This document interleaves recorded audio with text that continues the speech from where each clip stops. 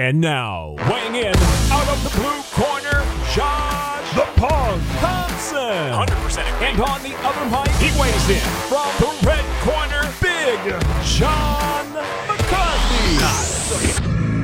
Well, hello to everyone. It is our latest edition of the Weighing In podcast where my man Josh Thompson is coming to you live from Lake Tahoe in some bedroom somewhere. I don't know. It's not even a studio. I don't know what he's doing, but we got a lot to talk about. As far as the UFC in Paris happened, it was a great show with a lot of great fights. We're going to talk about those, some of the things that are coming up, all kinds of happenings in the world of MMA. My man, I saw you were golfing. You're just out there just partying. You retired bastard, you. Crushing the ball. I love being retired. It's so nice. I was crushing the golf ball yesterday because obviously at altitude the ball flies a little bit further. Just a little bit. But I don't want to take away from my power, as you guys can see. There I it was is. Now born with power, this. Yeah. It was one of those great mornings. We were the first to tee off. It was me and my brother. And had some great shots, man. I had some fuck up shots. there was a lot of fuckery going on. That is what happens in golf. Gosh, I hated it. I hit two drives, I would say probably close to 300, maybe 310. They got plugged. So I could have got another 20, maybe 30 yards out of it had they not plugged. So, but then it didn't matter anyways. My second shots. See, it's all about you drive for show, but you putt and pitch for dough, baby. I couldn't get out of my own way yesterday. It was so embarrassing. I had some great drives and they pulled them out. I was like, okay, I'm only about 70 yards away. Yeah, no bueno. No, yep. It was so bad. So overall, though, the weather here is really nice. It's hot here. Yesterday by 9 a.m., it was about 91, 93, somewhere around there. Yeah, it was hot. So, but it's been nice, man. It's been great. So family's all up here, having a great time. All my little nephews, nieces and nephews all running around, playing on the golf course, because we're right out here on the golf course. So where we're staying is the golf course is the backyard. So after 4:00, the kids are out there just playing. We're all playing football and catch and whatever on the golf course. So, cause there's no one out there. So it's been nice. It's been great. Barbecuing up the storm. Bro. Love it. Just nothing but just barbecue. So thankful for this, Labor Day weekend and, blessed that we, live in such a wonderful country and able to take advantage of it. Exactly. So, let's talk about the fights. Go ahead and get me started. I don't have a screen today to see, what the fights are all about, but I did watch the fights. I think we got to start off at the top of the card there with Ciryl Gane versus Tai Tuivasa. I loved the fight. I thought Tai Tuivasa came out there to win. He came out there slinging the way he could. Again, Ciryl Gane very difficult to touch. And, Tai missed a lot of shots on him, but, when he got that chance in that second round, he put him on his butt. He got his attention. There was, a lot going on in that fight, and it was, a lot of gamesmanship, a lot of, you saw the feints and everything. But Ciryl Gane, for a big man, moves so well. In and out, very difficult. He's got a beautiful jab, and look at the teep up the middle. It was the difference maker. And you used to use that, a lot in your career. I have had that happen to me many times in sparring, and I don't like it because it sucks. It's like someone it's almost like someone taking a cue from pool and it's just jabbing you in the gut repeatedly. And it just, after a while, you can't even tighten up. It's just a bitch. And so, as that was happening, I was feeling for Tai. I was going, oh, man, that sucks. Oh, that sucks. Oh, that sucks. And, Ciryl did exactly what he was supposed to do. He kept going right back to the same spot. But what a fight. I mean, it had it all. It had some drama. It had Tai actually faking like he was hurt at a certain point to try to land the big shot as Ciryl came in. It just had it all. I thought it was a fun fight. It showed the difference between a guy who is very technical and good with his movement and distance control and a guy who is the brawler and has to suck you into his game. And a couple of times, Tai kind of did suck him into that. And so it made for a really fun fight, in my opinion. All right, this show is brought to you by MyBookie.ag. Look, there were some great fights this weekend in France. We had some fantastic performances by Tai Tuivasa and, of course, Ciryl Gane, who had a great performance, great on his feet, in big trouble in the second round. But, John, there was some money to be made at MyBookie.ag. Use our promo code weighing in. That little QR code right there that Podcast Dave is going to put up. Click on that. You get some money for your first initial buy-in with our promo code weighing in. Go to MyBookie.ag. Pete Sell, Scott Smith.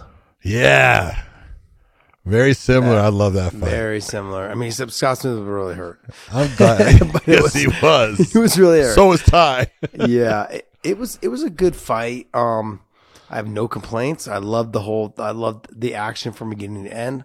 I thought a lot of people overlooked Tai Tuivasa. We talked about him on this show last week. I said, look, he's got an uphill battle. There's no doubt about it. When you're dealing with someone who is as athletic as Ciryl Gane, the movement, the way he which is so crazy to me, John. When I look at him, the way he bounces on his feet, you're like, you look like a bantamweight. He looks like a lightweight. lightweight. He moves around. Yeah, he just bounces around. I mean, he looks so light on his feet. He possesses power. His jab is super fast. That was the biggest problem last night. Yeah, I know the speed was a big problem.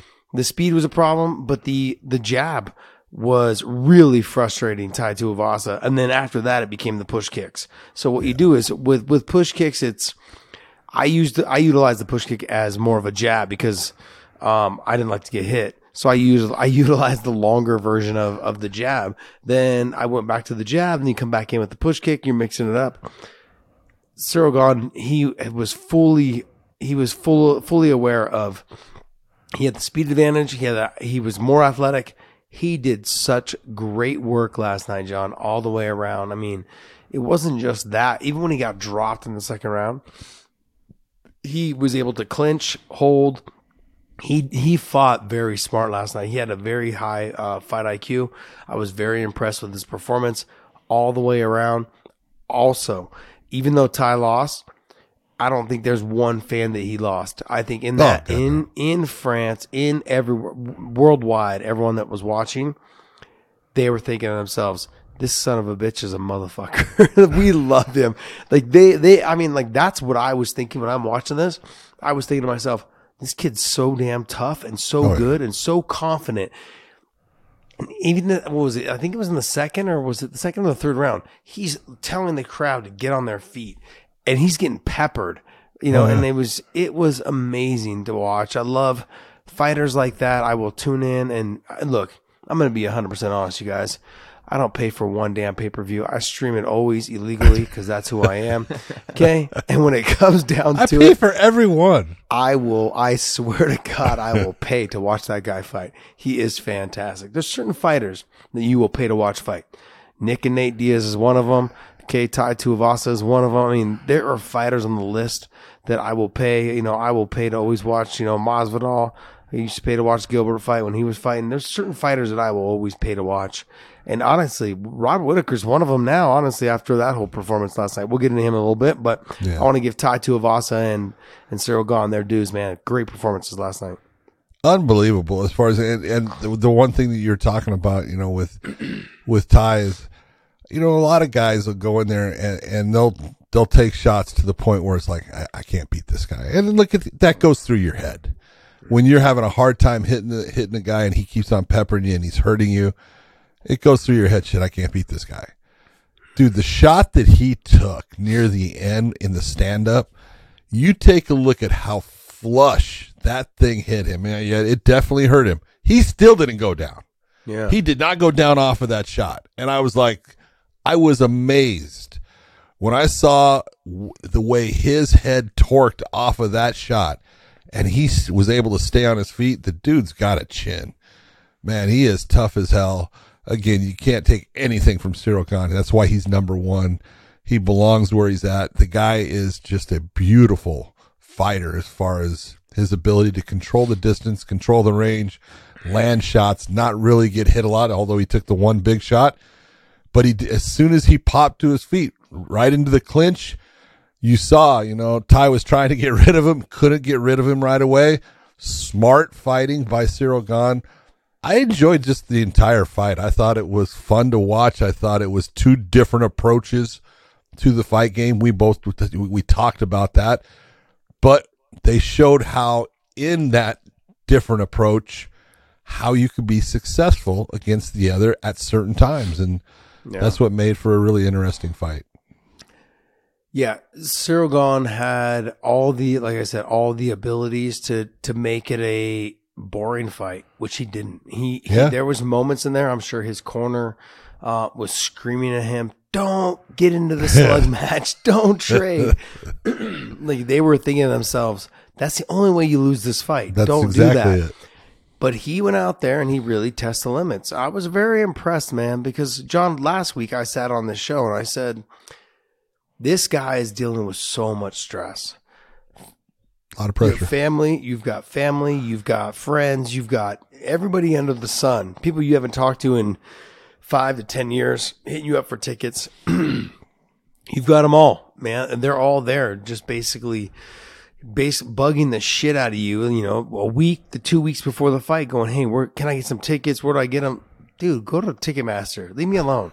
You know what I mean? But all the pressure of being the main event, big performance, first show in France for the UFC, as we pointed out last week, or you pointed out last week. It really comes down to the fact that there was so much stress and so much weight on Ciryl Gane's shoulders to perform, and he delivered. It's not the easiest thing to do, man, and people need to give. A lot of us need to give a lot of credit to Ciryl Gane for such a great performance, and not just him, but Ty. Ty went in there as an underdog, went in there as the bad guy, the evil villain, basically someone to come in there and to be the upset, and he fought his ass off. He is a performer. He is someone that really dedicated himself to winning that fight.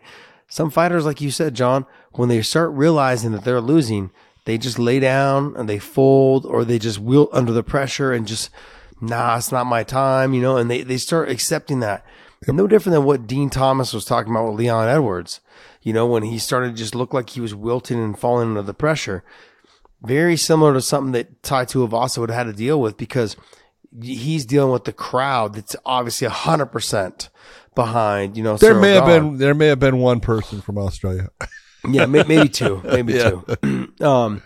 But you know what I mean? Like, it was, absolutely. It's not the easiest thing to deal with. No, it really tough. Isn't. Came into uncharted territories, into enemy grounds, and really delivered a great performance. It didn't go his way, but man, John, I really, really enjoyed that fight from beginning to end. It was a great performance by both fighters, and like I said, I will always pay. I will always pay. Okay, the key word is pay. I will pay to watch Tai Tuivasa fight every single time. Me too. Love the guy. So, absolutely amazing. Robert Whittaker taking on Marvin Vettori. This is, you looked at it and you go, hey, man, both outstanding in the middleweight division.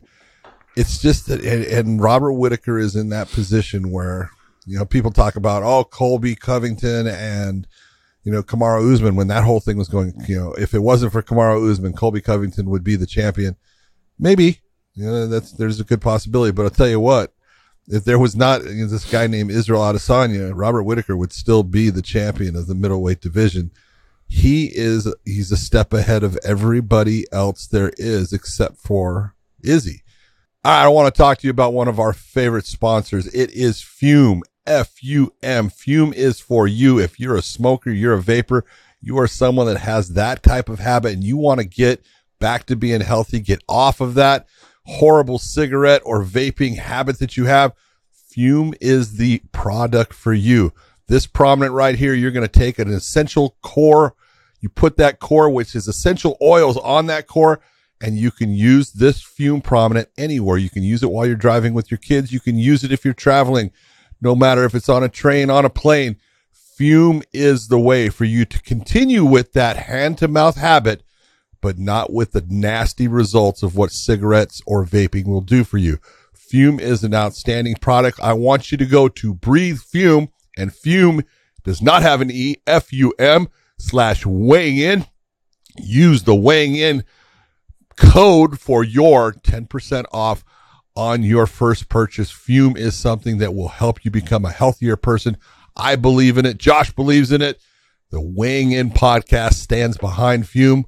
Please, if you're a smoker, you're a vapor, go to Fume, use this, get healthy. He put on a beautiful performance. I thought very controlled, very regulated. He took the first round to figure out the distance and exactly how he could counter what Vettori was going to come at him with. And then from about halfway through the first round, he just took that fight over.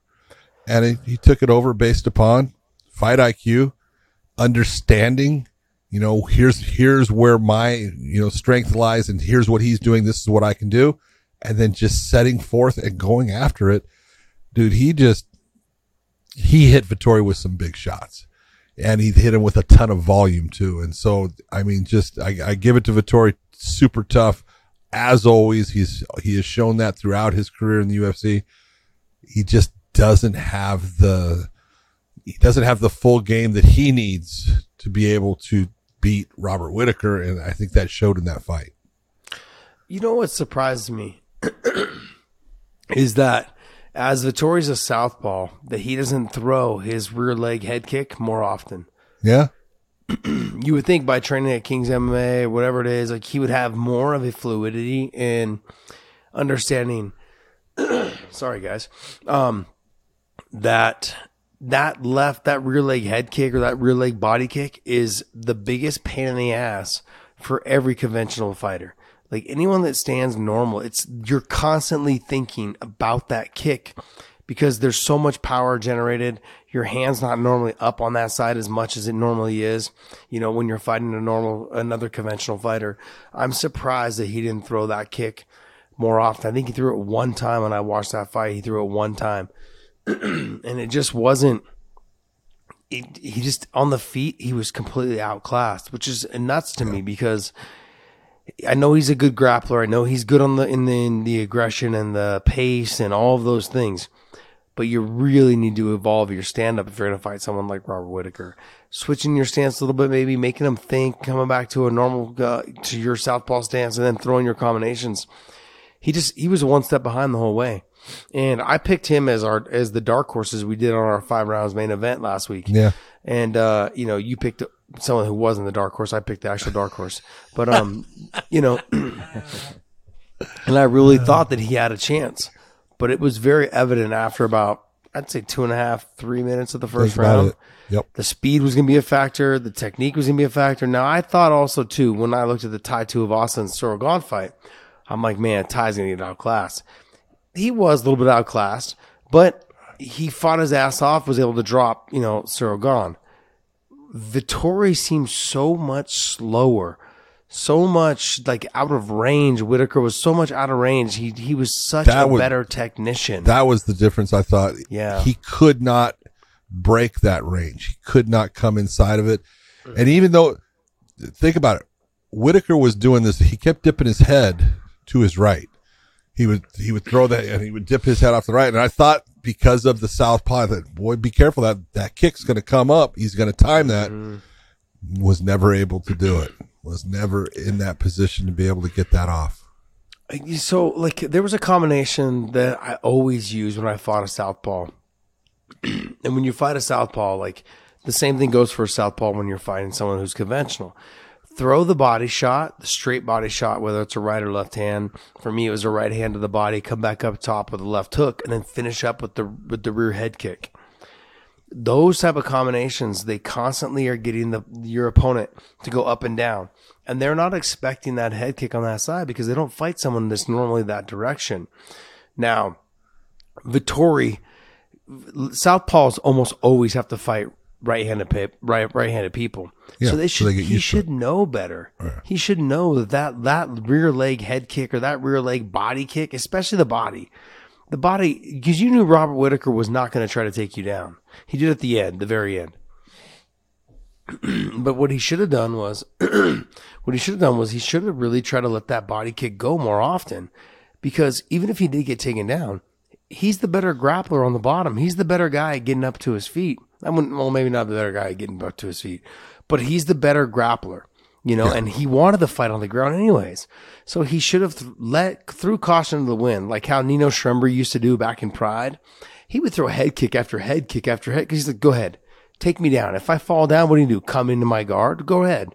And do you really? Hold on, do you really think that Vettori's a better grappler than Whitaker though? Like jiu-jitsu wise, I believe so. Yes, I don't think. I think so. I think so. I think Vettori's a better grappler. I'm not saying that he would have been able to finish him from the bottom, but you wanted the fight on the ground anyways, and the potential of getting a sweep is a lot more. The potential of getting a sweep was probably more likely than him getting a takedown.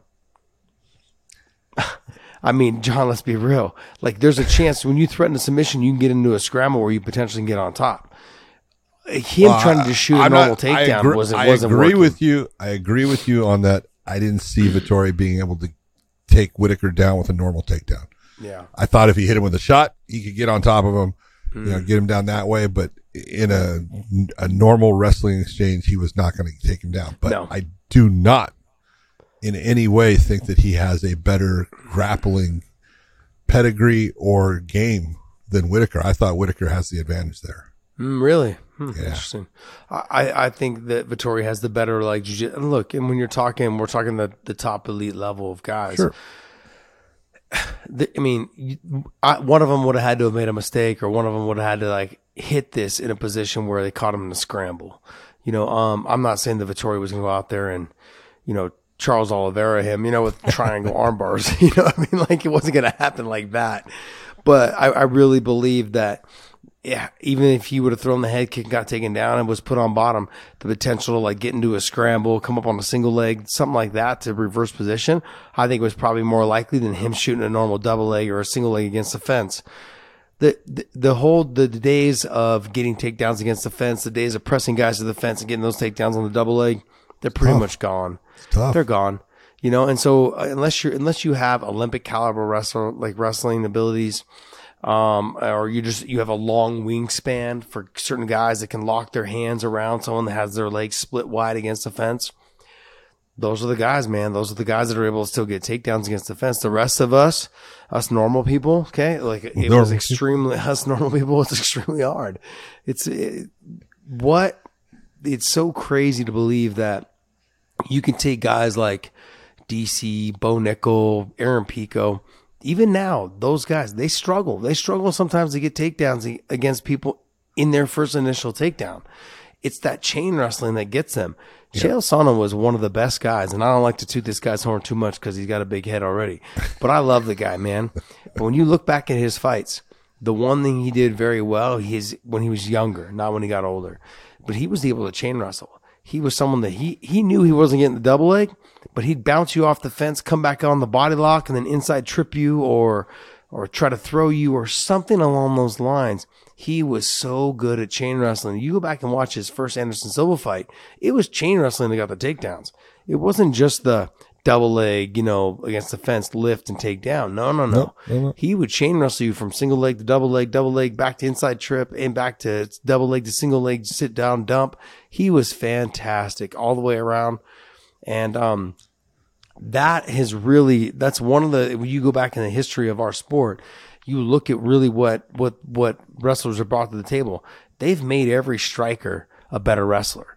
Oh, yeah. And it's phenomenal to watch when you watch these guys that you knew, like Mirko Cro Cop you knew if you took him down, you could probably beat him.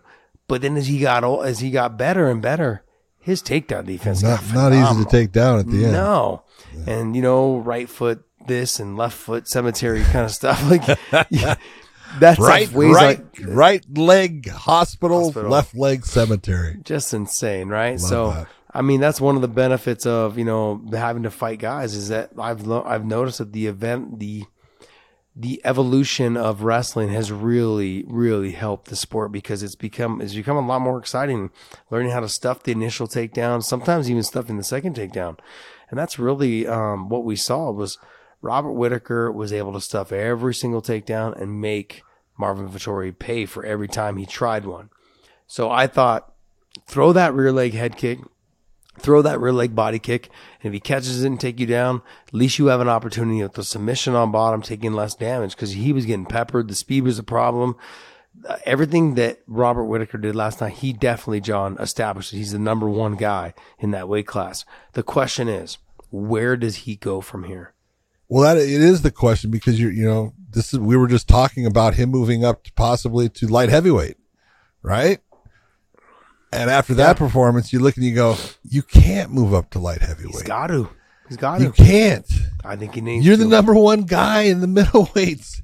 How do you? Because if you really look at this, if as the UFC or, any of them, first off, you've got Israel fighting Alex coming up. Great fight. If Alex wins, there you go. Yeah. Boom.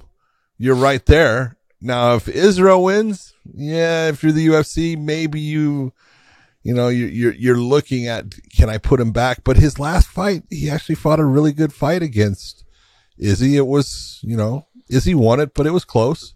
And Robert had his, moments and stuff. I don't know. I just look at it and go, at this moment, I don't think you can move up to light heavyweight. I think you have to stay where you're at.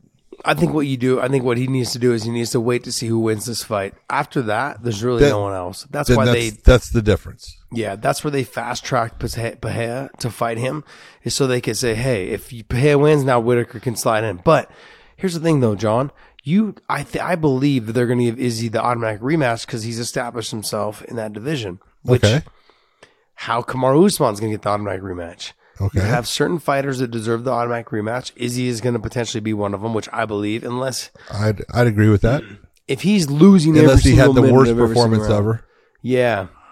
Unless he's getting starched, unless he's getting, even if he gets starched, but if he's dominating like how Usman was dominating, I don't know. I look at that UFC will give him an automatic rematch. So then you've got Whitaker waiting on the sideline for a while.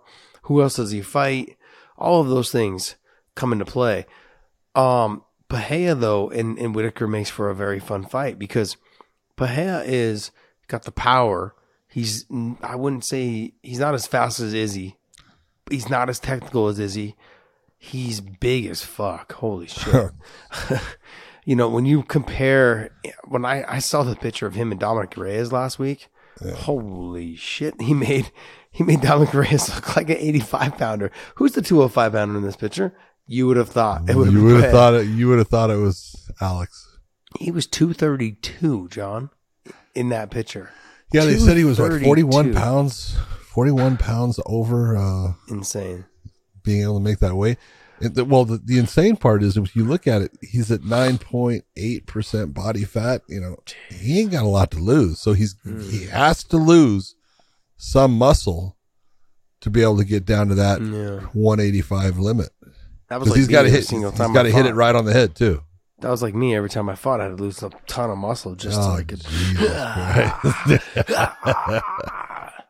You'd have to lose one goddamn bit. Cringing. Dave's cringing in the background. You can't see podcast Dave. He's just cringing. That's all right, Dave. I'm cringing with you. Oh, man. Haters. Painful. You guys are just salty. All right, let's go with my dad bod. Let's go with another middleweight fight that was fun. And this is Nasruddin Imavov against Joaquin Buckley. This was a good fight. John. What? John. We were texting back and forth. It was so great. Oh, I love it. I knew that because John and I were very high on Imavov. And it was great because I was texting him, oh man, Buckley won that first round. He's like, John's like, you're fucking kidding, right? And I was like, have you lost your fucking mind? He fucking dominated. Buckley dominated that first round up until the point where he got taken down the last like 30 seconds. He dominated. And I could see John's head just popping off of his shoulders. It's like, what the fuck are you talking about? The fuck are you watching? Good performances by both fighters, though. I got to be honest. I didn't give Buckley much of a chance. And it was very evident when you saw the two of them come in there because you have not Buckley, but Imavov and who was the other Russian guy? Krylov or who? I can't remember. Which one? As far as in Paris? Yes. Yeah. He Magomedov. was also on the card. Magomedov. No, there was Magomedov as well, but there was another one also. I think he was like a fight or two before Imavov. Dave, help me out here, please. Kopylov. Not Kopylov. It was Roman Kopylov. Okay. All three of them are tall, long, and lanky. Yeah.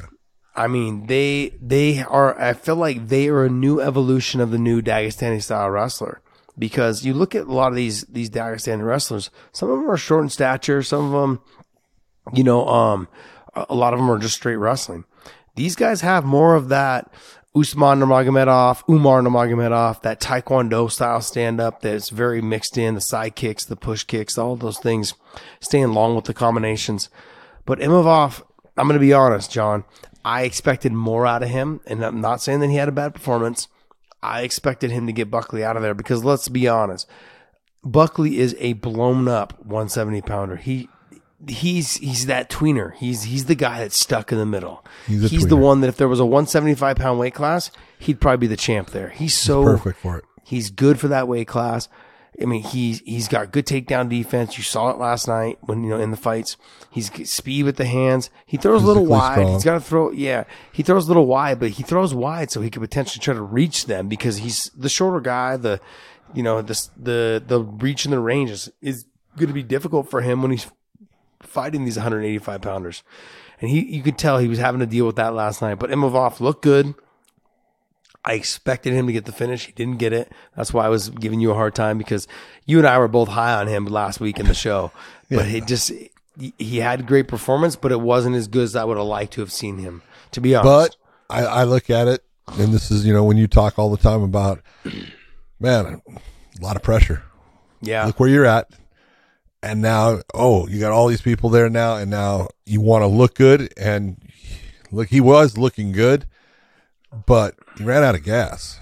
Yeah. He got tired, and you could see that he got tired, and Buckley took advantage of it because Buckley, he's got a gas tank. For a guy that carries a lot of muscle, he does have a good gas tank. He stays, in the fights most of the time. And so by the end, in that third round, Imavov was in that position of, I'm exhausted here. And Buckley's coming after him hard and stuff. And so, I gave Buckley the last round. I thought he definitely won the third round.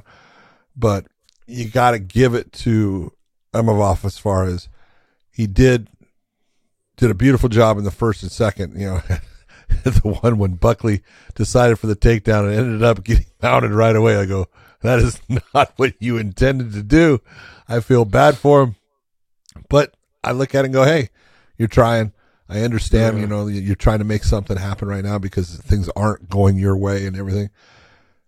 And as bad as, you can look at it and say, yes, Imavov won that fight. I don't take anything from Buckley in that fight. I love the way that he fought. And if I'm the UFC, man, I am so happy with this guy in that he comes to fight every time. And he puts on a show, man, and he's trying to win, and he doesn't give up, and he takes big shots. And he just keeps coming forward. And so, Buckley got an L by his name as far as in the records, but man, I don't think he lost anything as far as, people that who should be wanting to watch him fight because he's exciting. He is explosive. He'll pull off all kinds of crazy damn techniques and stuff. And man, he's a dog. He's got no quit in him. He comes after you and he is trying to win from the beginning of that sucker to the end. So, I really enjoyed the performance that Buckley put on. It was very ill-advised to try to shoot a takedown at the end of the first because I'm like, what are you doing? And he just lunged in, got sprawled on, and got his back taken. I'm like, what are you doing? Or mounted. I mean, he I think if you guys go back and watch this fight, if you guys are listening to us right now and you're like, hey, go back and watch that fight. It's very difficult to do what Joaquin Buckley did last night. It's so tiring to throw that amount of heat, to lunge in from that far away, to try to cover that distance. That's right. Yeah, and to cover that distance, it's so difficult. It makes you exhausted. And then on top of that, you're getting pushed around by the bigger guy. So every time he missed, he had to recover faster because you put yourself out of position. And then you had to make sure you didn't get taken down because he wasn't the better wrestler. He fought an uphill battle from the very beginning. He fought a very good fight. Yeah. Like you said, John, I had him win in the third round as well. he had landed some clean shots. Imavov looked exhausted in that third round. There was moments where I was like, Buckley, throw a little bit more, do this, do that. But I just know deep down, I'm like, fuck, I've been there. So exhausted. You're like, damn, I feel for you, buddy. I feel for you. I can't lift my arms. I know. I mean, I never had the problem of not being able to lift my arms because I never had muscle. This guy's got a ton of it. It's like stacked on top of each other. So, I mean, Dave and I have the same problem. Like we're just twigs, toothpicks, no muscle. So, but overall, I think there was a lot of pressure on Imavov to perform. He's got to make sure that he's working on that. It's very rare that you see a lot of these guys from Dagestan get tired, and Imavov was tired, very tired. And so it was very eye-opening. I mean, I think there's ways now, like the groundwork is kind of inlaid, unless Imavov makes improvements in that cardio area. People are going to look and go, hey, I can push him. I can break him, and I can make him fight in an uncomfortable position and potentially get a knockout. And so he's got to make sure he fixes that because people are going to start recognizing that. All eyes are on these Dagestan for us fighters. They're trying to find any single way that they can beat him. So if you give them a little bit, the whole crew, these other fighters in that division are calling each other up going, yeah, he got tired. Yeah, they're sending DMs and texts to each other going, yeah, he's tired. I can break him at the end. He maybe doesn't have a lot of power. But he looked good in that first round. He looked good in that second round too. He just started hitting the win capacity towards the end of the second, and we saw a little bit of that twinkle of exhaustion in that end of the second round into the third for sure. Yep, saw just a little bit of break in the steel, man. Yeah, just a little bit. So had Roman Kopylov, as you were talking about, who I am now comparing to Chase Hooper. That is Chase Hooper's bigger brother. And do they not look alike? Yeah. They got the same hair, a little bit different nose. Yeah. Who did he fight? How do you say his last name? DiCirico. There you go. Yeah. John, I expected a lot from Imavov because of all the hype around him. But what's this guy's name? Kopylov? Yeah, I expected more. There was a lot. I know he looked good. I know he had a dominant performance. I don't know. Maybe it's because I've trained with a lot of these Dagestan fighters. I expect them to be a little bit more dominant. I think a lot of people expect them to be more dominant, which I guess is not a fair assessment on my part. No, it's not. But fuck it, that's who I am. It's you take a look. They all live off of being good wrestlers. Some like to, use their wrestling to take the fight to the ground. Some like to use the wrestling to keep the fight on the feet. He's a guy that likes to keep it on the feet. And for the most part, he had I want to say it was in the second round, he started to have some problems. He started to get hit and those shots hurt him and stuff. But when DiCirico was hitting him, he was lunging in. He was hitting him, but when you're putting yourself out of position, that's when, the counters can happen. And eventually DiCirico was too open and, Kopylov took care of it. But, he's still young in the, UFC, young in the sport and everything. He's got a ways to go, but you can take a look and say he's got some skills. Yeah. I agree with you. He's got skills. I guess, like I said, I'm putting a lot of pressure on these young guys. They have a lot of room to grow. Look, the Bright Lights they do a lot to these young fighters. Doesn't matter where you're from. Doesn't matter what you've gone through when you were younger in terms of, sambo fights, whatever it is.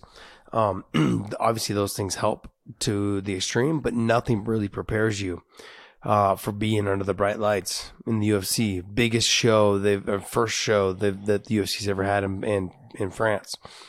That's a lot of pressure. There's a lot of pressure there to be had. Sure there is. And you got to look at it too. A lot of these Russian fighters, they're still dealing with the Russian-Ukraine battle, the drama, all the traveling issues. Getting a visa, I'm sure, is not easy for these fighters. It's not fair to them, and because they have nothing to do with what goes on in their country, government wise. Yeah, government wise. So it's not up to them. It's not, they have no say in what goes on. It's just they have to deal with the circumstances, and they're getting a lot of, I'm sure, hate, as well as, you know, just the tension that they feel when they're walking around doing whatever it is they're doing, preparing for themselves to fight. And so we can't overlook that. That's a part that we need to make sure that we continue to look at and go, hey, these young guys, they're young. John, the drama that I had to deal with, you know, when I was younger, was nothing compared to some of what these guys are having to deal with because of what's going on in their countries. And you got to tip their hat to them. They're training. I mean, sometimes maybe their gyms are not set up. Maybe the areas that they go to train, you know, they can't travel because they don't have a visa. Maybe, you know, you look at certain fighters, they're not able to get back in the country, or they're not able to travel, you know, here in the States because of what's going on. And, you know, there's a lot of things that go on, like, you know, like the UFC, even Bellator got rid of, you can't show your flag, you know, we're not putting the flag up anymore when, you know, when we do the tail of the tape, you know, and that's a lot that goes through a fighter's mind, especially at 23, 24. You're like, fuck, I'm just here to fight, man. Yeah. And so, I put a lot of pressure on these young guys to perform because there's a lot of hype around them, but you have to think of all the outside, things that they're dealing with before they walk into that cage. So I tip my hat, man. Great performance, great job, had a great fight, looked dominant. Like you said, struggled a little bit, but he found his way through and dealt with the adversity and came out with the win. Great job. Yep. Another guy that actually, you know, had a lot of pressure on him was Mr. William Gomez, who I told you I had watched him before, but I had never seen his opponent in Aaron's. And it was the one thing when I watched Gomez before, I was surprised at how much physically stronger he was than the opponent that he was fighting. Again, because he doesn't look that strong. And it was evident that he was much stronger. He was physically moving this guy around and stuff at times when he would get into the clinch. And I was like, wow, the guy's a lot stronger than he looks. And he showed it again in this fight because he physically just outstrengthed Aarons at times. I think Aarons is actually the more technical stand-up fighter. He kept getting put into positions where he was getting in the clinch, got taken down, and he lost the fight on the ground. And so nice job by Gomez in front of his crowd and stuff. He went out there and put on a good performance, got a win. You know, he's got a long ways to go. There's a lot of things that he needs to change up. He brings his feet way too close together at times. He does a lot of things that you look and you go, you got to change that. You got to change that. Same thing I saw before, but man, physically, the dude is a lot stronger than he looks, man. And because physically, he just dominates people. It's so weird because when I was watching that fight, John, it was exactly how, like, when you and I wrestled inside the cage, how I took you down nonstop, just like physically dominated you, strength-wise. Yeah, it's exactly it. Yeah, it was so crazy. Yeah. I'm glad we got it on footage. I'm sure we can get it from Nordy. We do have it on footage. Yeah, it was one of the easy. Like, it was so crazy. I expected we're you to be bring so much that thing stronger. I expected you to be so much stronger. It was so funny how I was able just to fling you around. No, you're right. Gomez made it look easy. Every time he got to the body lock, just flung him down. Even when there was scrambles and throws and this and that, he found his way on top. There was a couple good things that his opponent did in terms of like the hip toss. Yeah, he tried for the hip toss. Yeah, then he got rolled through on that, but there was one where he got a takedown and able to roll through and get on top. What's his opponent's name? Aaron's? Yeah. Aaron, yeah, I guess apparently he's a judo guy. Yeah. But he had some good hip tosses. He had some good throws, good little roll throughs, like where he got thrown himself or got taken down and was able to roll through to the top position. But Gomez looked good. He looked fast. He looked like he had power on the feet. Extremely unorthodox in terms of his combinations. Yep. But I agree with you, John. It was a good performance, great performance. A lot of stress, man. A lot of pressure. Yeah. Being able to get the performance. A lot of these French fighters, and it's funny because Bellator's already done a show there in France. We've already done our show there because we were the first big show to do there. But anyways, it was not just, according to the broadcast that I listened to yesterday. No. But no, I'm simply saying that there's a lot of pressure for these fighters to perform in front of their people, their country, their countrymen, women, all those things. A lot of pressure. So you should expect, I expected a lot of adrenaline dumps. I expected a lot of highs and lows for a lot of these fighters because it was, I'm so pumped. I'm ready. They probably warmed up so well in the back that they were done. They left their fight in the back room. And that's happened. Sometimes for these fighters. You know, they get there and they're just so amped up, so ready to go. They can't stop moving. They can't stop. They just want to keep going. They can't wait to get in the cage. And they get out in the cage and they're like 2 minutes in, they're like, fuck, I left my fight in the back. Like I left it on the mitts in the back room. But they fought their asses off. All of these French fighters fought their asses off. A lot of them had great performances. But a great job by Gomez. Let's talk about an Englishman who had an unbelievable performance, in my opinion, which was Nathaniel Wood, who came from the bantamweights. And I honestly thought, looking at this fight against Charles Jourdain, I go, man, I know Nathaniel Wood's good, but he's moving up from bantamweight. I'm not sure that his power is going to equate the same. And he's taking on a stud in the featherweights, man. I don't know if this is a good fight for him. I was wrong. You are very wrong. Man, did he freaking look fantastic. And he had power. He hurt Jourdain. One of Jourdain's biggest problems in this fight, in my opinion, Josh, was his ego. He likes to break people. He likes to make it to where they start to wilt under his pressure. And he ended up fighting Nathaniel Wood's fight. He started to fight it in a phone booth. He took away his own kicks. He took away some of his weapons and he started, just digging to the body at times. Nice because, Woods brings his hands up high, but he took big shots and those big shots just started to diminish him throughout the fight to the point where he was, he was a hurt fighter near the end of that fight. He was, fighting on balls and bravery, but man, Nathaniel Wood just looked fantastic. John, I feel like it was a little bit of the ego. I agree with you. But it was a lot to me. It was the fight IQ. Like literally you let your ego get involved. So your fight IQ went out the door. And it was, there was no, and what killed me the most was there was no adjustment from his corner. Like you're getting hit with the Josh Thompson foot sweep left and right. And it was so frustrating. I'm like, stop being so close to him. That takedown is the easiest takedown in MMA. I've taken DC down with it, Deron Wynn down with it. I've taken Olympic medalists. I've taken all of these guys down with that little foot sweep. It is the easiest takedown to get because they're in front of you thinking you're going to punch them when in fact you're really just grabbing their head and sweeping their leg. Like straight out of Karate Kid stuff. And sweep the leg. There's no threat. There's no danger. If you don't get it, you don't get it. Okay. Yeah. Cool. Big deal. You don't get it. And you didn't use a whole lot of energy in trying. Exactly. That's the biggest thing. Cause and you don't leave yourself out of position. You try it. You don't get it. Okay, cool. We're back to striking. But he was getting it left and right. And if anything, what it does, it really throws the fighter off because they never are able to set their feet and throw power. And every time he tried to throw power, he was getting taken down or he was getting thrown off balance. He was losing his footing. It really just came down to the fight IQ. And I blame a lot of it on the corner. Tell your fighter, stay out of the clinch. Stay out of the body stock. Don't get in that phone booth. Outside That's when he's range. doing it. Yeah. That's when you're able to hit that combination. That it was like he would hit him boom, boom, boom, and then hit the sweep. Couldn't get it, go back to combination, try to hit it again.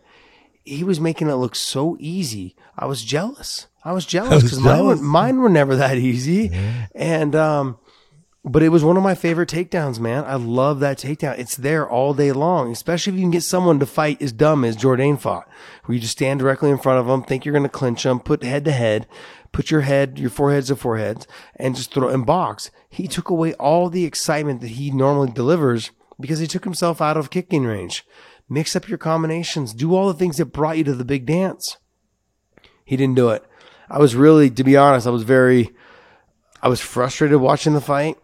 I was impressed with Nathaniel Wood. Nathaniel Wood deserved all the praise, all the things that the commentary was talking about him. He fought a great fight.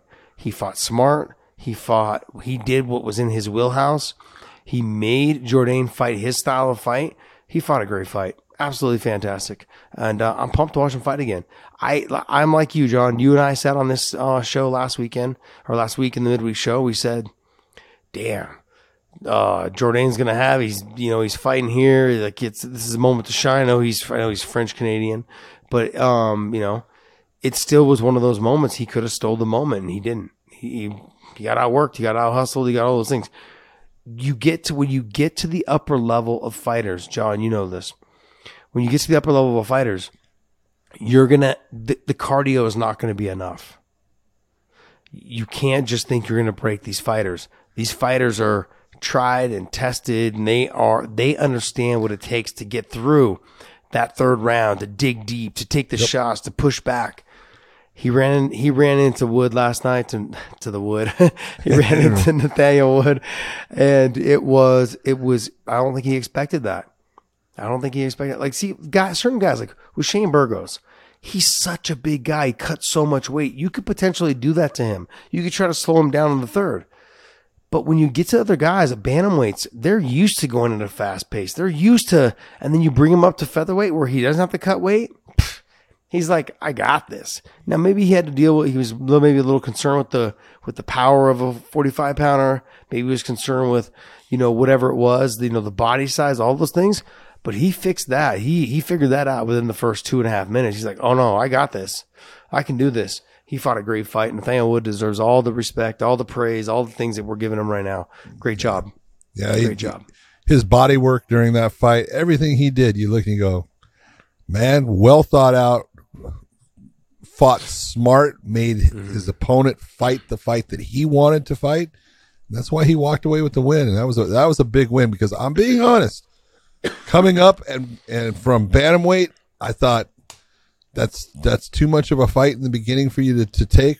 I didn't think he was going to win that one. Man, he proved me wrong. So congratulations, Nathaniel Wood. That was a great performance. The fastest fight of the night, unbelievable. Abus Magomedov against Dustin Stolfus. Man, what do you say? Good night. Nothing. Yeah. It just looked good. I mean, there's not enough to get from it to be say like, oh, he could be this great. I mean, obviously, look, anytime you have the last name Magomedov, you just, I think fighters are like, shit, I'm matched up against this guy. Damn against it. Against a Magomed. Yeah. So, good performance, great push kick up the middle. What I loved is how patient he was with the uppercut. So he tracked after him. He waited to set his shot and then went boom, boom through the combination. Landed cleanly, got the fight out of there. Great job. You'll find that a lot of young fighters, what they'll do is they'll rush it. Who was the Mighty Mouse? We watched on One FC last weekend. And we were talking about Mighty Mouse on what he rocked Moraes.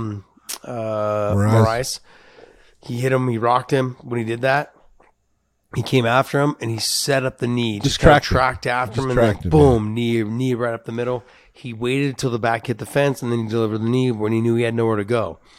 Very similar in this situation. He waited for his opponent to back up, almost put his back to the fence, and then he knew that probably he was going to shoot a takedown because he was hurt, as well as putting pressure on him. He was rocked, came up, uppercut, shot, boom, boom. Great job. Great performance. Yeah. I mean, I would like to sit here and talk more about it. It's pretty fast. Yeah. Pretty explosive, and you got to give him credit. He looked fantastic. Can't wait to watch him again. It was about as fast as when I took you down and dominated you that one time in the cage. No video footage. I'm gonna have to release that video footage. I'm definitely gonna release that video. I'm gonna have to release that video footage. World champion, my ass. Woo! That was a low blow, by the way. That was a low blow. All right. If there was one that I was actually disappointed in, it was Nasrat Haqparast against John Makdessi, and this is the reason why. Is like going into this fight, I thought that Nasrat was too fast. And nothing against Makdessi, but Makdessi's been around a long time. Tough as hell, but not super fast. And I think that I always thought that the hands of Nasrat were very fast. And this is one where I look at Nasrat and I go, you could have done more. You played it safe. You realize that, I can just sit here and touch him up and point him to death and I'll get my win. And yes, you did. But in this fight, I honestly think you could have pushed more and possibly gotten him out of there. maybe it wouldn't have happened, but I really looked and go, the speed difference, it was huge in this. You've got power in your hands. Sometimes I understand I just need to get the win because he had the previous loss and stuff, against Hooker and stuff, but I really thought that he would have performed, I don't want to say better because he got the win, but would have performed trying to finish instead of just trying to outpoint somebody. John, I believe he's coming off 2 losses. I don't know, is it 2? Dave, can you look it up? I thought he won his last one. I think he lost to Hooker. I think he's coming off 2 losses. Wrong guy. No, Nasrat, he's coming off a win. No. Two losses. Bobby Green. 2 losses. No, Bobby Green, yeah. Yeah. So he's coming off 2 losses. Yeah. Let's be honest. Fighters don't fight the same way when they're worried about getting a win. Oh, 3 losses in a row. I got to be honest. I'd never lost 3 fights in a row. I'd never lost 2 fights in a row. When I lost 2 fights in a row, I lost 3 because it was in my mind. I was constantly thinking like, shit, if I lose again, what's going to happen? Shit, am I going to lose? Like you're thinking about, are you going to get cut? Are you going to, are they going to start talking to you about, hey, like now are you the gatekeeper? Like there's a lot of things that go through your mind. For me, I was a different age. Like he's still young. When I started losing like that. And so there's a lot of pressure that goes through fighters' minds on how they should fight the fight.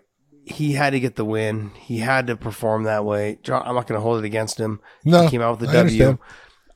Why put yourself in that dog fight when you're dealing with someone like Makdessi, who, look, he's not the fastest, he's not the most powerful, but he's tricky. The spinning back fist, the spinning back elbows, he threw that quite a bit. He was trying to do little tricky things. Like, you don't want to get stuck in a dog fight and all of a sudden get knocked out and be like, shit, I was fucking winning that fight. I was stupid. Because he was picking them apart. He was able to touch them at ease. The jab was there. The speed was there. All of those things were there.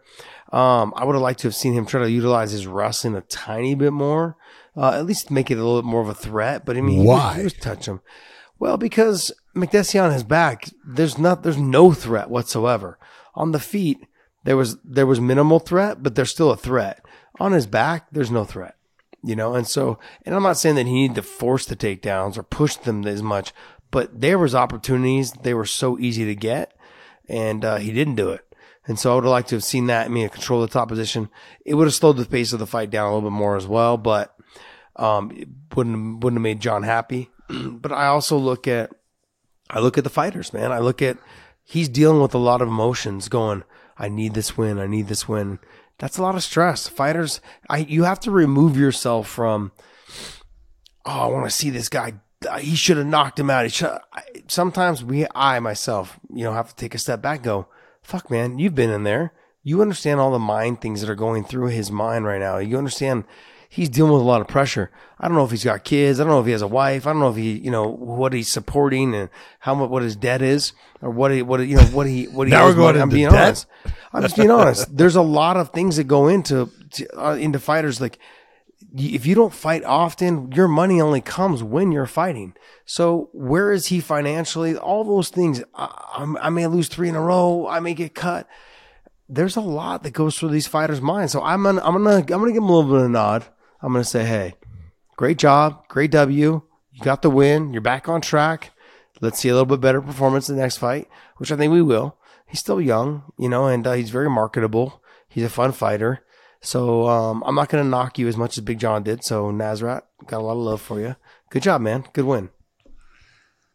John just throwing shade and salt everywhere. Just not throwing shade. I just look. He's a good fighter. He is, and he does have good hands, and he's fast. And I just looked at it and go, man, you could have gotten rid of this. But I agree with you. Probably 2 losses in a row makes a big difference, and so it's all about getting the win. First, Zayam against Figlet. Zayam looked fantastic and watched him in his first fight completely. I mean, just leveled up in every factor. His wrestling was better. His stand-up was better. Everything. Figlak was the guy that coming out of Cage Warriors, supposedly had never lost a round and stuff. Good fighter, tough guy. Definitely lost rounds in this one. Yeah. And just got beat by a better fighter. Yeah.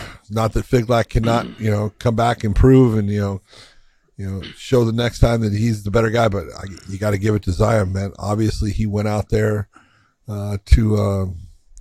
Is it Killcliff or is it Sanford or is it whatever? But went out there, worked his ass off, and put on a great performance.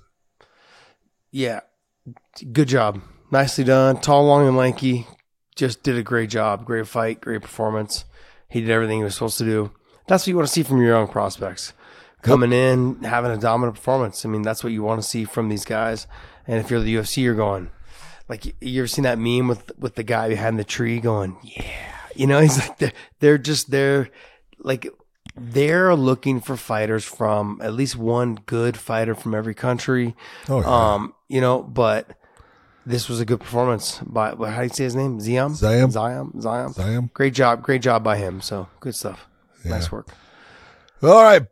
Benoit Saint Denis went out there against Gabriel Miranda, and I tell you what, that's his second win now in a row coming off of that nasty beating that he took in his first UFC fight. He looked good again. He was in a position where he was up against a guy that was probably a better grappler overall, better jiu-jitsu. He realized that. He created where the fight was going to be. He made it in the stand-up. And, big shots. Just kept putting those shots on his opponent until, beat him down. And that's what he did. He just beat him down. And you're talking about a young fighter who you're looking at, again, for the UFC. Man, you're looking at this guy and you go, you can build this guy into somebody in the lightweight division. He's tough. He has no, quit. That's obvious from what we saw when we first had him out there. He's got good hands. He's got a good ground game. He was able to go down on the ground with, a guy like Miranda who's, tricky, survived all the stuff that, Miranda was coming after him with.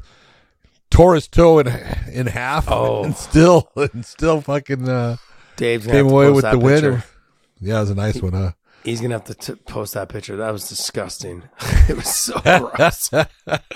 But there was a picture of his toe but then his foot on the ground. Underneath it was like a pool of blood. It looked like it was like looked like it was an artwork.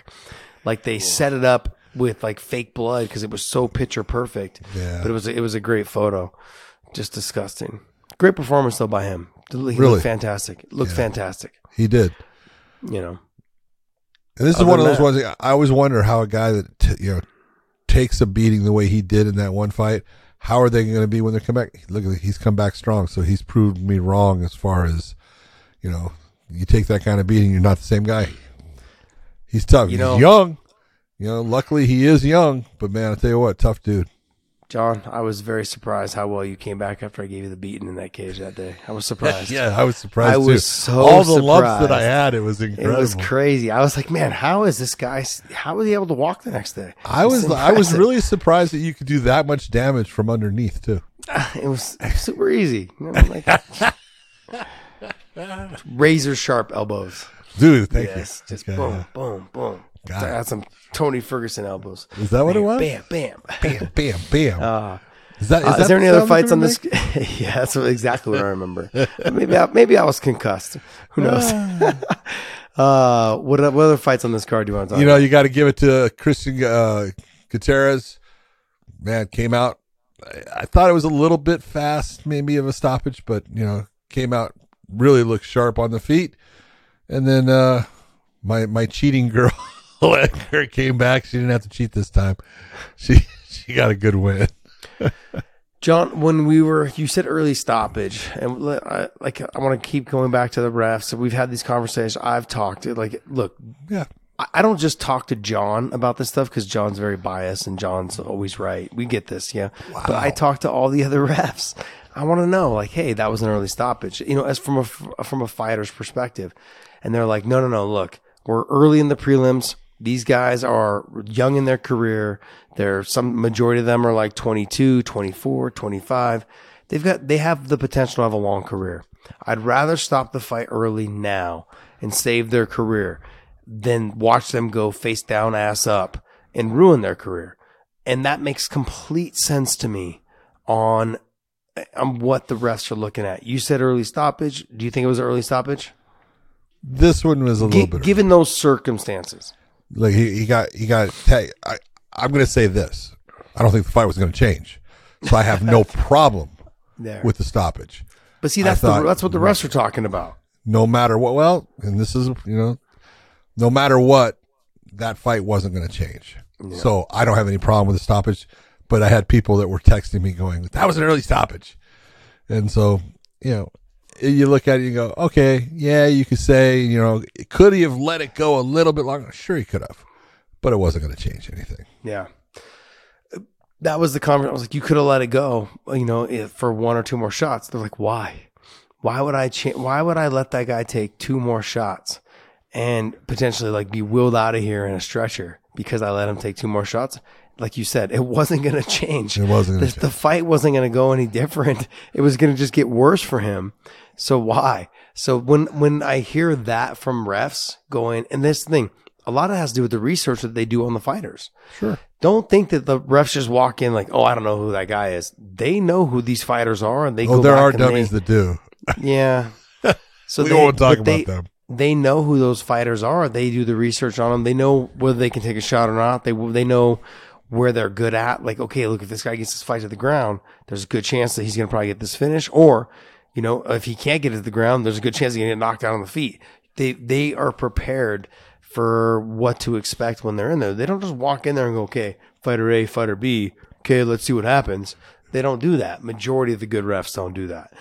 And, you've got, a lot of these refs, they understand who these fighters are and they know what they can take and what they can't take. And when they're young, don't allow them to take a lot of damage, which is smart. Big lights, bright lights under the, on the big stage, that kind of thing. There's no reason for them to get starched. Let them potentially have a long career, which is good. So, yep. Good stuff. But outstanding show by the UFC in their first tour to Paris.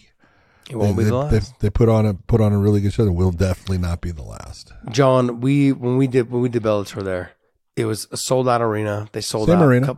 Sold out same arena. Yep. They sold out a couple weeks before. It was fantastic.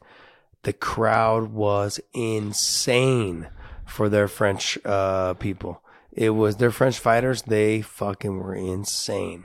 But even the fights that weren't people that weren't from France, they were fantastic, man. Anytime there was action, anytime there was something, they were great. I'm so pumped. I hope we end up going back. I hope Bellator goes back there because John, this is the first time I've been to France and I actually enjoyed it. Because I've been to France before and I fucking hated it. People were rude. You enjoyed it because I was there with you and we were riding Lime bikes throughout the city. Lime bikes everywhere. It was the greatest ever. We had so much fun. It was great. People are like, oh yeah, we're going to go to the Eiffel Tower. We're going to walk. I'm like, fuck that. We're taking a lime bike, baby. It was so fun. Oh, it was great. We had a great time. Yeah. All right. Podcast day. That's going to wrap up our talk for the UFC. Podcast day. What do you got for us in news? All right. So for some news, last week when we did the 5-hour main event show, we did the tail of the tape on Sean Strickland and Jared Cannonier. However, right as we were about to start guessing on that show, I got news that Sean Strickland had been pulled off the card with a finger injury, and then I'm also heard Dana White say that the fight's probably scrapped now, so they're probably going to replace that whole fight. So Sean Strickland is out with a finger injury. Okay, that's unfortunate because I thought that was going to be actually a fun fight.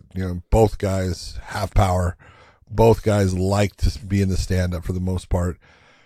Yeah, but they'll be able to redo it. Sean will get his finger taken care of. He'll come back, and they're going to rebook that fight. It's just be at a later date.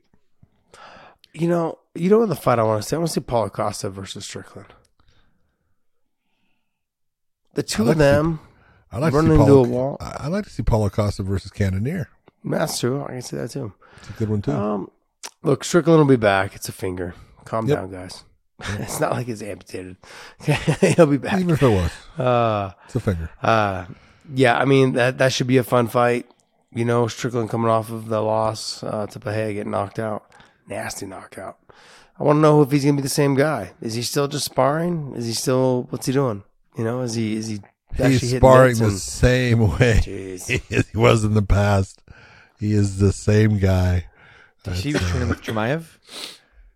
Well, Chimaev and Till were at Extreme Couture for a little bit, and he was training with them. Yeah, and there's a lot of guys that go in and out through Vegas. They're based upon going to the PI and things like that for the UFC, and then there's a lot of guys that go in and out in Vegas.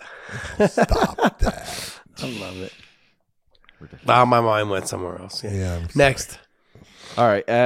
Wanderlei Silva retires from MMA, and then the tagline on it is that he's passing the torch to his son, Thor Silva. Oh, his son. Yeah, that's his son, Thor. Really? It's a tough name to live up to. Thor. Like it. His dad's name is a tough name to live up to also in the sport. His dad's reputation's a tough reputation to live up to.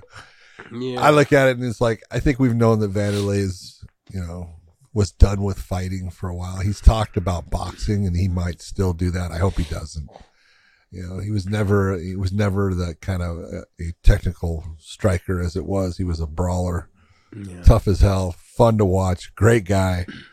But I think it's awesome that, he's working with his son, and his son is part of, coming up. I think his son's, he's either a bantamweight or a featherweight. I'm not sure, but he's much smaller. Huh? Yeah, much smaller than what his dad was. But Mom must have been small. Well, he's got a lot of growing to do. He's young. He's still a teenager, man. No. All right. Well, I wish him the best in his retirement. I look at him and all the memories that I remember me and all my buddies, we'd all head over to a friend's house to watch him fight in Pride. He was must-watch TV. It was fantastic. So I wish him nothing but the best, man. Great guy. So fun to be around. I've done autograph signings with him, for the UFC and for Bellator. Fantastic. Great person. So wish him nothing but the best. He's had some incredible. You go back to, do you remember the IVC? Because that's where people first saw Wanderlei. Was the International Vale Tudo Championships from Brazil. When he fought Pele, right? No, Pele was his teammate, man. Who did he fight? He fought all kinds of guys, but he fought your guy. If you're thinking about it, he fought I can't think of his name all of a sudden. Wrestler, Van Arsdale. Oh, he fought Van Arsdale there. He did? Oh yeah, smoked him. Isn't that where Chuck fought Pele? Yes, Chuck fought Pele there. That's what I was thinking. Okay, yep. So then Wanderlei, they had the netting on the bottom of the bottom rope and everything. So you'd be like a tuna stuck in a net with a guy punching you. It's like if you guys haven't seen the Chuck and Pele fight, you got to go back and watch that fight. Fucking insane! Great fight. Great nasty fight. Chuck looked like he was straight out of college. But so young. Let's go into a little history here, just a little bit. Let's do it. How did Wanderlei get that name, the Axe Murder? Oh shit, John! You're talking history. I wouldn't know. I probably wasn't born yet. You might not have been. Oh, you might not have been. If you go back and you go all the way to near the beginning of his career, he ends up fighting Vitor Belfort. Fights him in the UFC. It's in Brazil, UFC in Brazil. I remember that. Yeah. Well, I can tell you that Vitor did not want to fight Wanderlei. He absolutely everything that he could do trying to get away from that fight. Because Wanderlei was brought in, Vitor was supposed to fight Jerry Bolander from the Lions Den.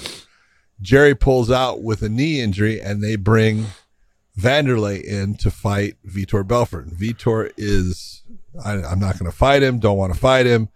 I'll fight Frank Shamrock, put John Lober, who was supposed to fight Frank Shamrock, put John Lober against, Wanderlei. I don't want to fight a Brazilian. He just didn't want to fight Wanderlei. He knew he knew what Wanderlei was. And John Peretti was the fucking matchmaker at the time, brand new with the UFC. And he's the one that said, he goes, of course he doesn't want to fight him. He's a fucking axe murderer. No one wants to fight an axe murderer. And that's how he got his name. Really? Swear to God. I expected something way better than that, John. Ah, Sorry. that's what it was. I expected like a story where he kicked the axe He went handle and it broke after it. someone with an axe. Yeah, with an axe. I was expecting something. I don't know. No. He, but just crazy because Vitor knocked him out in what, like 19 seconds? It was a fast fight. Yeah, big rush and boom. But that's how fighters fight when they're scared. Yeah. That's exactly. No, Like if I was look a at- fight podcast, Dave, that's how he'd fight me. Oh yeah. I don't want to say anything about what happened before that fight, but it was Vitor was not wanting that fight. Let's just say Man, crazy, John with the history lesson. I love it. John. I'll tell you the story Peretti. after we're off the air. Oh, Peretti. John, you got to tell it. Come on. He just Nope. he didn't want to fight. Did he shit himself? Dude, his whole team Yeah. basically left him in the back. Man. It was that bad. sucks. That sucks. All right, let's All right, move well, on before John let's says move on. something he regrets. I'm not Yeah. going to say anything. Trust me. Ben Rothwell has booked a BKFC fight. I don't know who Bobo O'Bannon is. but that's Bobo O'Bannon. Now that's a name. Come on. It doesn't get better than Bobo O'Bannon. You're trying to figure out who that is. That ain't going to Wasn't there happen. a promoter named O'Bannon?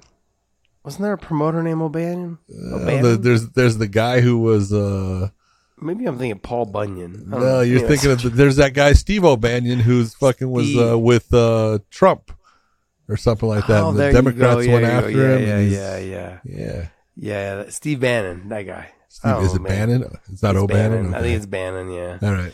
I like He- Bobo he- O'Banion. he looks That's like a he's great on- name. He looks like he's on death's bed, like O'Bannon or Bannon, Steve Bannon. Every time you see him, he looks like he's been on a bender from the night before. He's all fucking cracked out.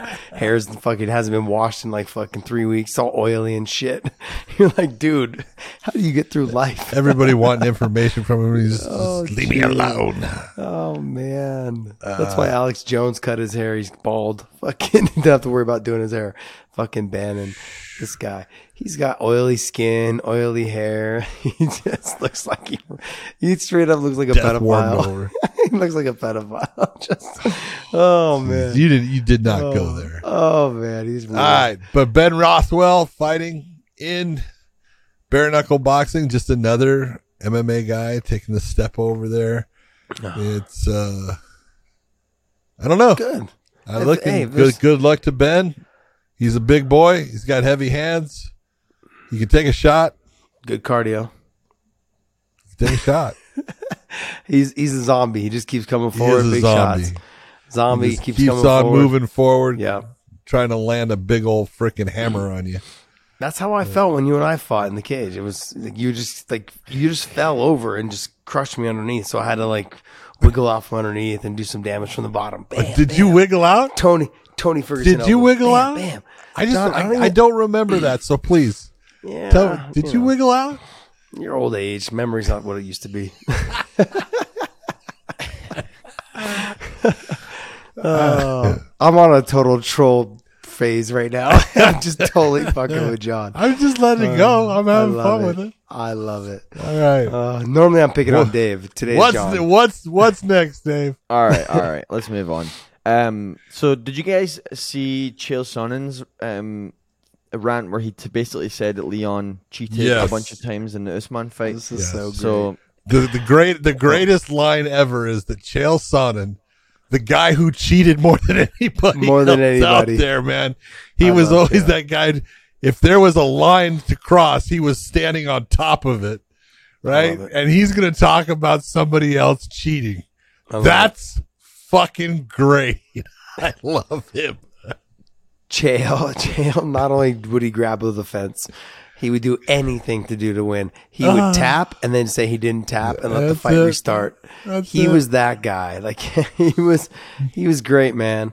But honestly, John, I mean, he's right. Leon did cheat. Oh, shut up. Just kidding. I'm kidding. Look, accidents do happen. You grab the fence, you let go, and you keep fighting, whatever it is. But it was poetry to my ears to hear Chael say, call somebody else a cheater. It was loved it. great. I love me some Chael. But John, let's be real. He says things to get people to react. He says things to get amazing. the click. He will say anything. I love it. He will say absolutely anything. I'm going to Which become the makes chael him- son of this show. Oh, I'm gonna you just already say have all the for the things. entire thing, man. You're talking about. Steve Bannon. Steve Bannon. Oh, man. This is great. All right. All right, next. Let's move on and we'll wrap up on this one before Josh gets too carried away. Josh, you may have to pull this up on your phone. I know you don't have a screen share today, but I wanted to show you guys Mark Zuckerberg training in MMA. I saw it. I do have it in your newsfeed, Josh, on your phone. Yeah, I saw it. Yep. So just wanted to get your reaction to with the tagline on the video: a $60 billion man training MMA. And did you guys see he was just on Joe Rogan as well? Yeah. Yeah, where he admitted that he covered up stuff and he censored stuff because the FBI told him to. Yeah. Yeah. Brilliant, buddy. Brilliant. Fucking guy. I will say, look, I give him credit. He's training. That's awesome. Yeah. He's not bad. I mean, people are going to expect him to be some professional. Look, he's in there. He's trying to throw combinations. He's throwing kicks. He's got some head movement. He goes for the single leg, runs the pipe. He's going for things here. I mean, hey, as the $60 billion man, he doesn't have to do a damn thing. All right. So I give him credit, man. You're working out, you're training. Good for you. All right. I want to make sure this was all planned. So he's done all this stuff. He's been training a little bit, right? But He was just could on look like Rogan. Stephen A. Smith. Punch the midget, fucking hit the dick. We're really going overboard today. This is great. This was all planned. He went on Rogan. Rogan's relationship with the MMA market. Then a day or 2 days, 3 days later, he releases this video. It was all planned, and all of this, he's doing all of this because he's doing. And when you listen to him on Rogan, he's got those new, what do they call, Dave? Goggles, the Oculus. The Oculus, or whatever goggles, because he wants people to be able to wear those goggles and like act like you're really fighting and feel like you're really in there and that type of stuff. So you'll do it against other people in other countries, all this other stuff. So I enjoyed that part of the conversation of him and Rogan, because to think of where they're trying to go with all this is pretty spectacular. But let's be honest. I mean, he's a nerd. He's someone that is very isolated to himself because he is worth so much money. He doesn't probably have hardly any friends because he has so much money. So for him to be out there doing this and letting it be known, I got to tip my hat to him a little bit. I'm not a big Zuckerberg fan, never have been. But to be honest, it's kind of cool to see, John. It's hard. Look, And at least he paid for his Ruka shorts. You didn't. I don't. Ruka, no. But Ruka gives me a lot of stuff, and I love them for it. And love it. Pat Tenor, he's amazing, man, amazing guy. The guy who started Ruka. But with him, you have to understand, like Rogan. I've talked to Rogan about it too, and I've talked to some other people that are close with Joe. It's hard for guys that are not just celebrities, but are worth a lot of money, that type of stuff, for them to go to places and train and to be surrounded by people that don't want to hurt them, don't want to say like, oh yeah, I tapped Joe Rogan, or I knocked out, or I beat up Mark Zuckerberg. I mean, it's hard for them to find people they're willing to train them or willing to train with them that are not out there trying to hurt them. Which is Look really at you and weird me to in the believe. cage. You're always trying to I hurt know. me. You fell Couldn't on me like do a it. fucking big ass oak tree. I called that oak tree and I said, "Hey, John's going to be climbing you later today. Just fall over on him, okay?" And that's exactly what happened. I need a little redemption. Do to him what he did to me. That's exactly what went down. Okay. Look, it's hard, it's difficult, and for him to make it public, for people like him, there's a lot of ego involved. And for him to go ahead and put that out, like some people have no shame, like Stephen A. Smith. I'm like, what are you doing? Don't put that video out. At least with Zuckerberg, there was some good content there. There's some good stuff. I know a lot of it was staged. A lot of it was, but he did some good stuff. He looked like he actually had some training. He at least had trained. You could see that he's at least working at it. Exactly. Whereas Stephen A. looked like his trainer, I'm surprised allowed him to put that video out. And again, I kind of blame the trainer. What are you doing? Don't post that. Are you a fake? Because no one would teach someone to throw the combination that he's throwing. Yep. Dick. I looked at it as dick punch uppercut. It was punch the baby uppercut. It was so funny. Punch the baby. All right, Dave, is there anything else? No, we're going to wrap up on that one. All right. Well, this has been a fun show. Even though I'm here, it was 4 in the morning when we started.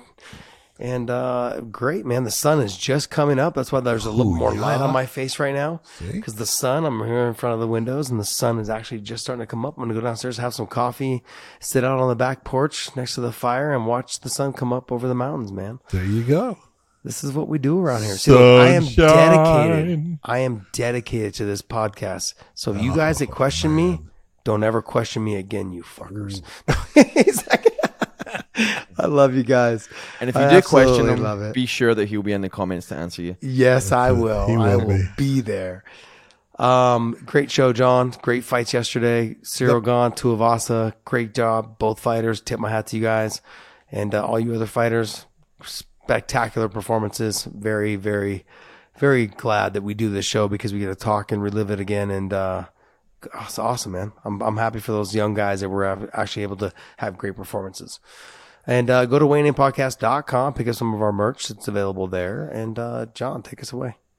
For everyone out there, thanks for tuning in. Even though the punk is sitting there on vacation, ready to get his coffee and watch the sunrise, if you are doing anything, have fun with your family. Enjoy, and we will see you.